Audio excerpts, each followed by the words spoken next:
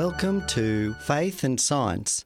I'm Dr. John Ashton, and today we'll be looking again at some of the issues that are confronting particularly young folk with regard to belief in the Bible.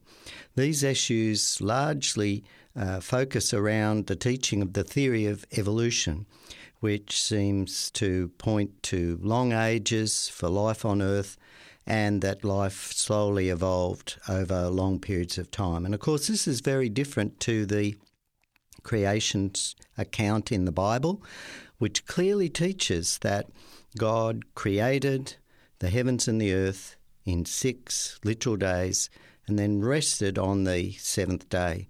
And hence we have the weekly cycle. And when we think about it, there's no other cultural explanation for the 7-day week other than this was put in place by God to remind us that He is the Creator.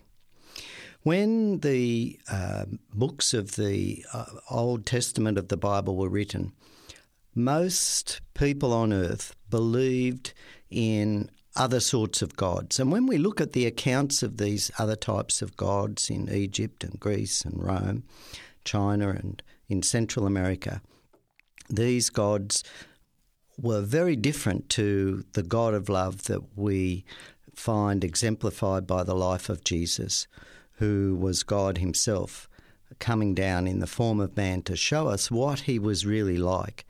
And when we read the teachings of Jesus and the love that He showed to people and the care that He showed to people, the forgiveness and grace He showed to people, this contrasts very much so with the pagan gods that demanded different types of sacrifices. And certainly you earned the blessing of these supposed gods by doing things, whereas the Christian God is very much a God of grace. He gives us the gift of eternal life when we recognise Him and accept the values of His kingdom. And when we look at what the message of the creationist week and the 7-day week is, to remind us of this all the time. So it's really a very important cycle. Now, on the other hand, within our science education system today, there's a very, very strong push to say that everything came into existence by itself, that there are somehow processes in the universe, in the structure of matter itself, in the structure of energy, that can somehow bring about all the amazing complex species and plants and animals and even the structure of the stars that we observe, that somehow these can form by itself. So this is essentially the teaching of naturalism, that there is no God, or if there is a God, that He's simply just a part of the creation and not the creator. So this is a very, very different account to what the Bible is clearly saying. So what we need to look at now is the evidence. What is the evidence? What is the evidence that we can go out and measure here and now? And essentially that's what science is all about. And in the previous sessions, we've looked at leading scientists who have said, well, hang on, when we look at the evidence points clearly to the fact that evolutionary theory is impossible. It can't work. Now, in particular, we've been looking at the accounts of scientists who are creationists that have been compiled in the book In 6 Days. And I know there's been some question, where can we look up and read these? And so I'd like to give you that information now, and I'll try to remember to give it to you again at the end of today's program. So if you Google creation.com, that website will come up, creation.com.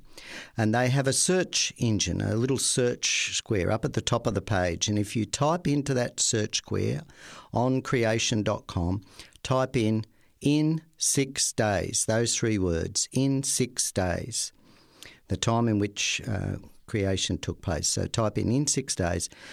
The top item that will come up on that website is actually the table of contents of the book, and if you click on each name, that will give you the qualifications of the scientists and it will give you their reasons. And you can read them for yourself there freely on the internet. Now, when we discussed some of the issues that why evolution is impossible, one of the important issues we looked at was the concept of the mind and our thoughts. We can't weigh our thoughts. They don't have mass. We can't measure their volume. They're non-material. And as I pointed out, one of the world's leading atheist philosophers recognises that the Darwinian account, the Darwinian paradigm for how the different organisms and species on Earth form must be false because it can't really explain the origin of the mind. Why? Because the mechanisms involved in evolution involve chemical changes. They are simply pure chemistry, altering the DNA, which results in, supposedly, in sufficient changes in the physical form of the organism to allow it to adapt and have some new features.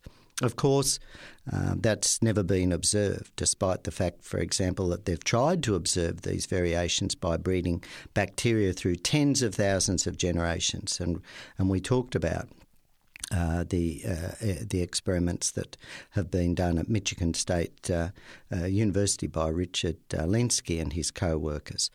So when we look at it, there's no evidence that evolution actually produces these new changes anyway. But these changes are based on chemical changes. These chemical changes then can't produce thoughts. They're non-material. So this is a very, very serious challenge to evolution. We also looked at briefly one of the leading thermodynamic research type scientists, engineers in the world, Dr. Jeremy Walter, and how he pointed out that the fundamental law of thermodynamics is that ordered states run down and become disordered. In other words, huge amount of energy is required to make things ordered. And we showed that many pro-evolutionists, supporters of evolutionists, say, oh, well, the second law of thermodynamics doesn't really apply in the evolutionary case because to require, the requirement for much more structured DNA is directly against the second law of thermodynamics. And so here we have, again, growing evidence that this order can't arise by chance.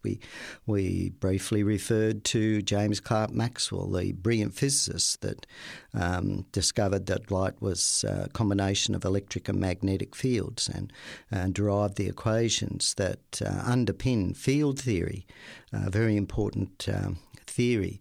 And he, with his model, pointed out that the only way that you could get round this second law was through he supposes supernatural he proposed the idea of a demon, not like a demon in the Bible, but a sort of a science demon that could somehow break the law of second dynamics.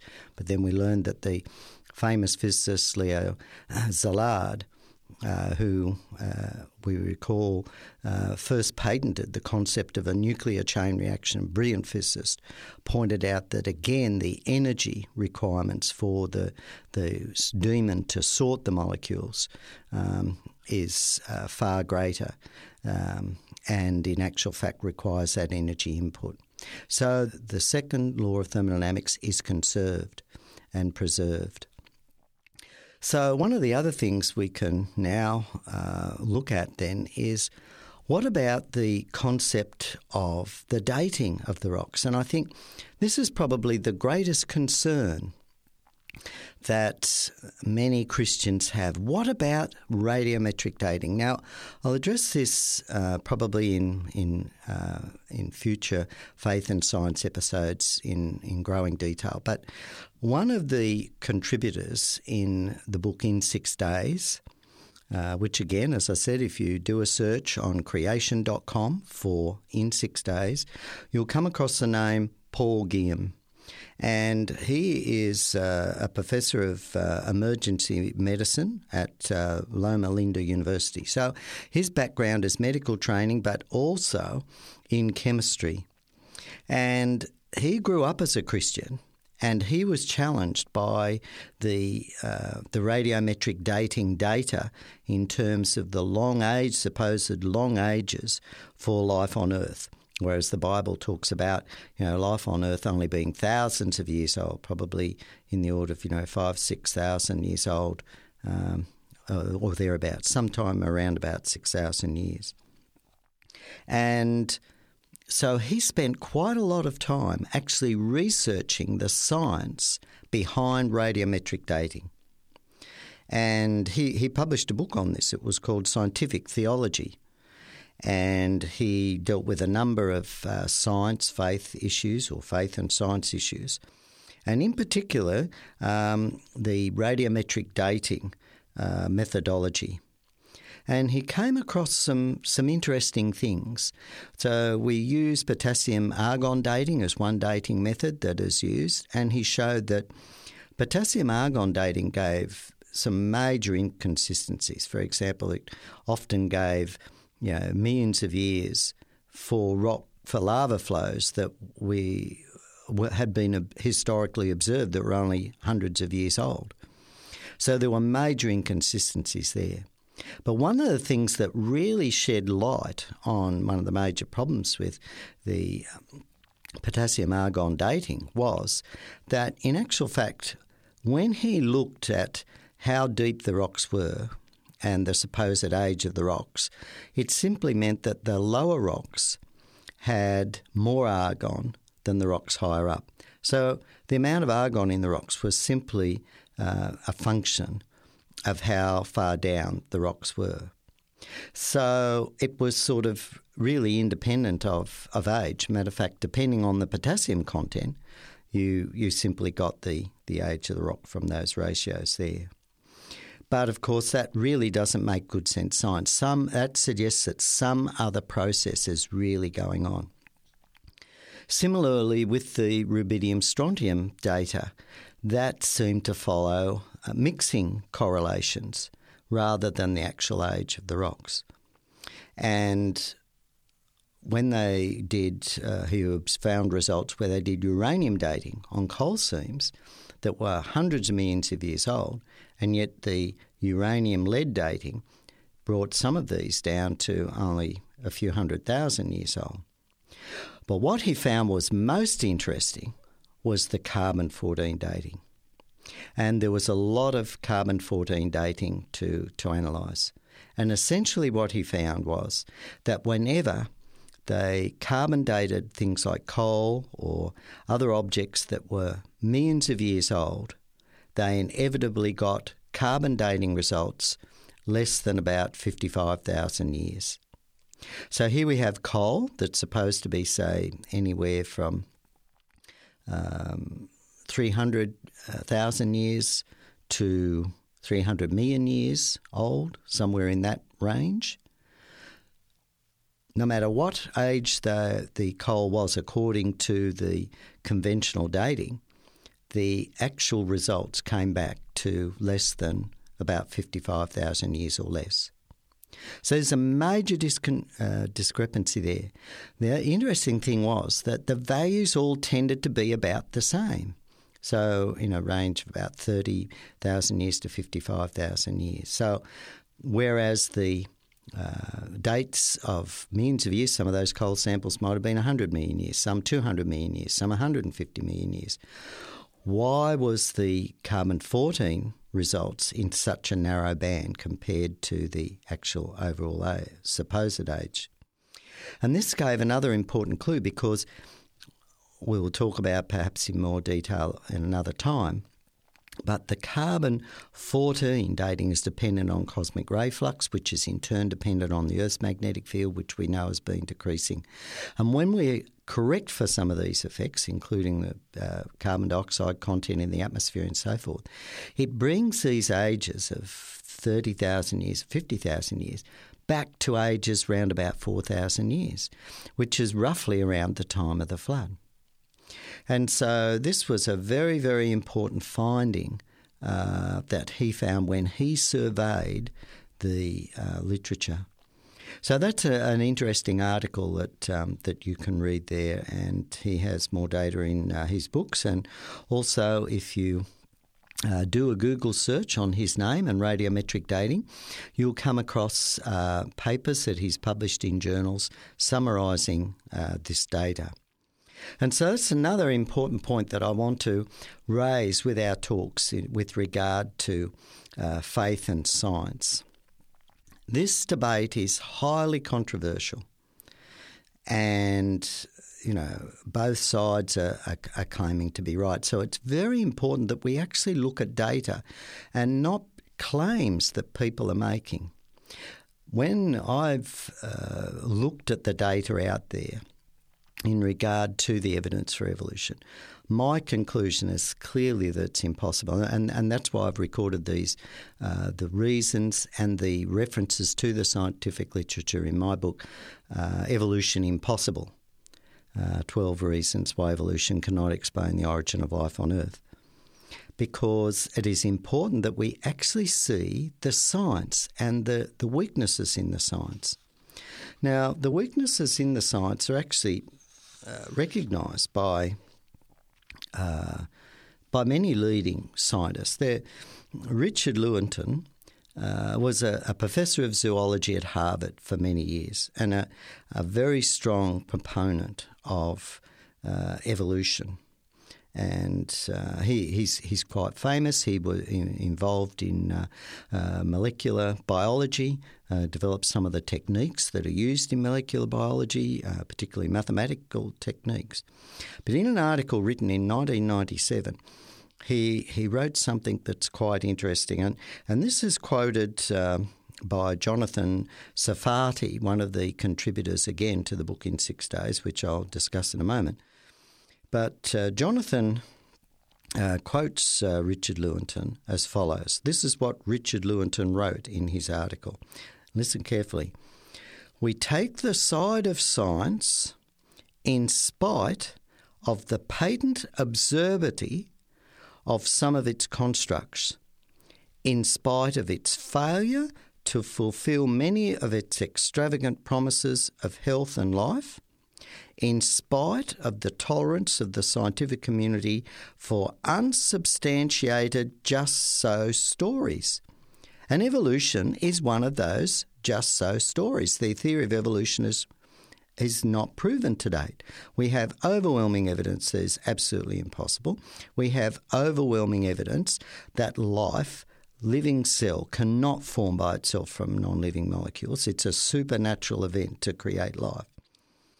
But here we see one of the leading evolutionary biologists in the world at the time, a professor at Harvard, one of the leading universities in the world in this particular area. And here he writes that the scientists have a tolerance, or there's a tolerance of the scientific community for unsubstantiated just-so stories. Why? And this is what he goes on, and this is what he says, quote, because we have a prior commitment, a commitment to materialism.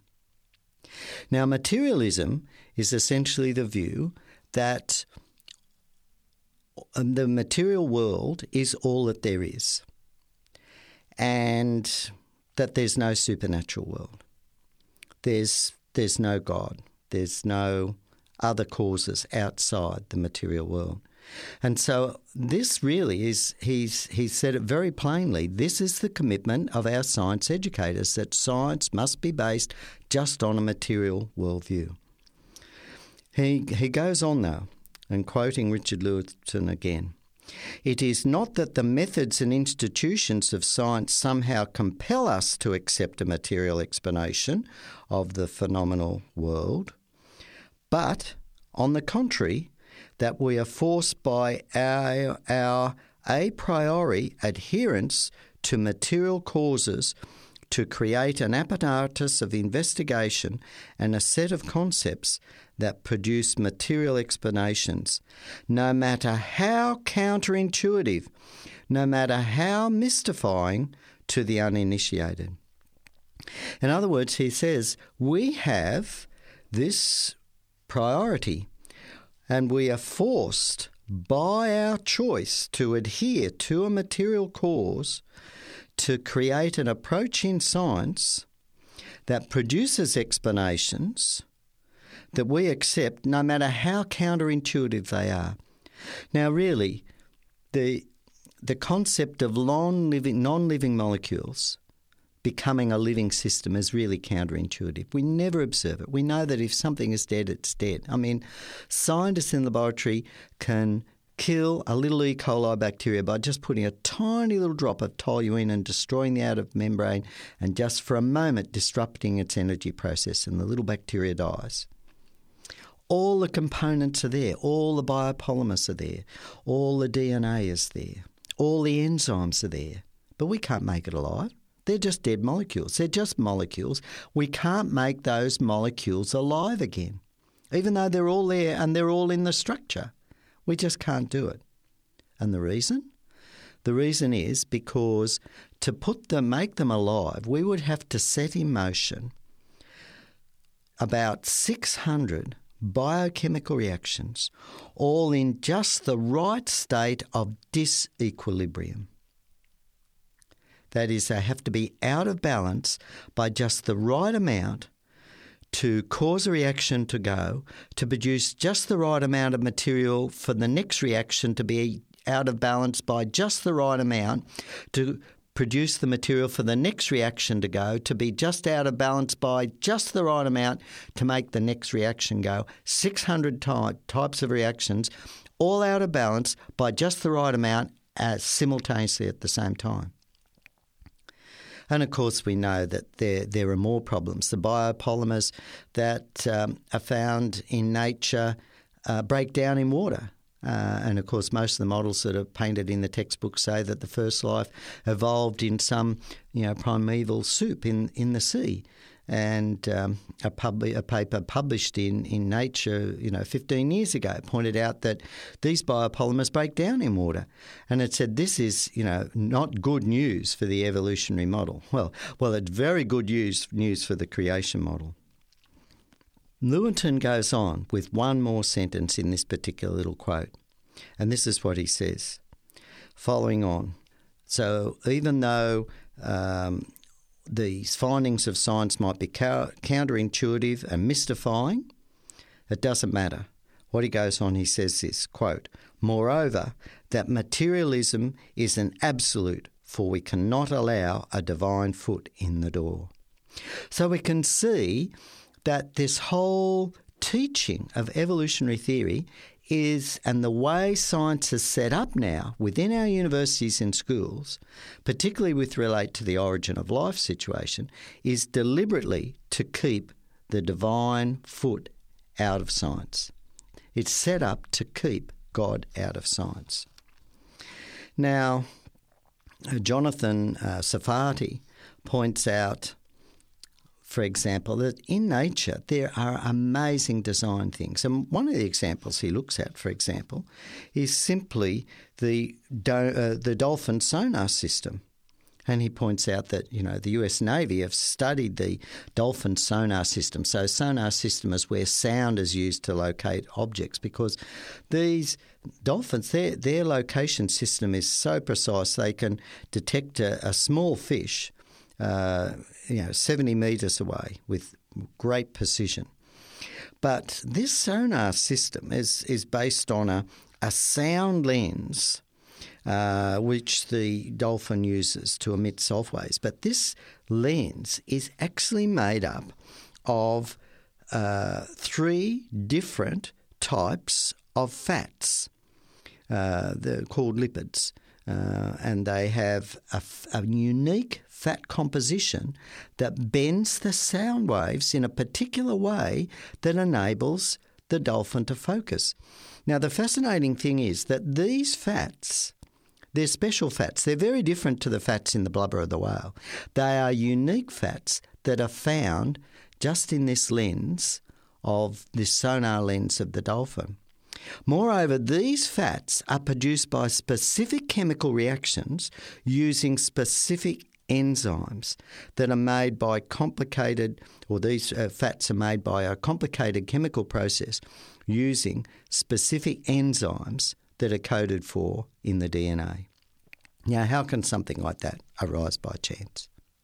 So Dr. Sarfati, he holds a BSc Honours in Chemistry, first class honours, and a PhD in Physical Chemistry from Victoria University in New Zealand, and in Wellington, New Zealand. And he's a former New Zealand chess champion, very bright guy. Another scientist was Henry Zuhl. Now, Henry Zuhl has a PhD in biology from Loma Linda University, and he was the curator of the Joshua C. Turner Arboretum in Nebraska. And he points out a very, very interesting fact, that when you look at plants require fungi, and there's an interrelationship, and that biodiversity that we observed in nature with all the plants and animals, they're all interrelated. There's a very important connection between plants, animals, fungi, and bacteria. These important connections that we call ecosystems today and biodiversity are essential. Once we start removing an organism from an ecosystem, we usually find that one or two others at least also perish. We're discovering now more and more how much these ecosystems are interconnected. Again, this is very powerful evidence that creation and life of Earth must have been created in a very short time. Well, I can see our time today is running out. To follow these stories, remember to simply Google creation.com. When you go to that creation.com website, there'll be a search engine up the top, and if you simply enter in the words "in 6 days," you will come to all the chapters in this book, the 50 chapters plus the introduction, and you can look up the words of these scientists, what they actually write, and their references. I look forward to speaking to you next time. This has been Faith and Science, and I'm Dr. John Ashton. Bye for now.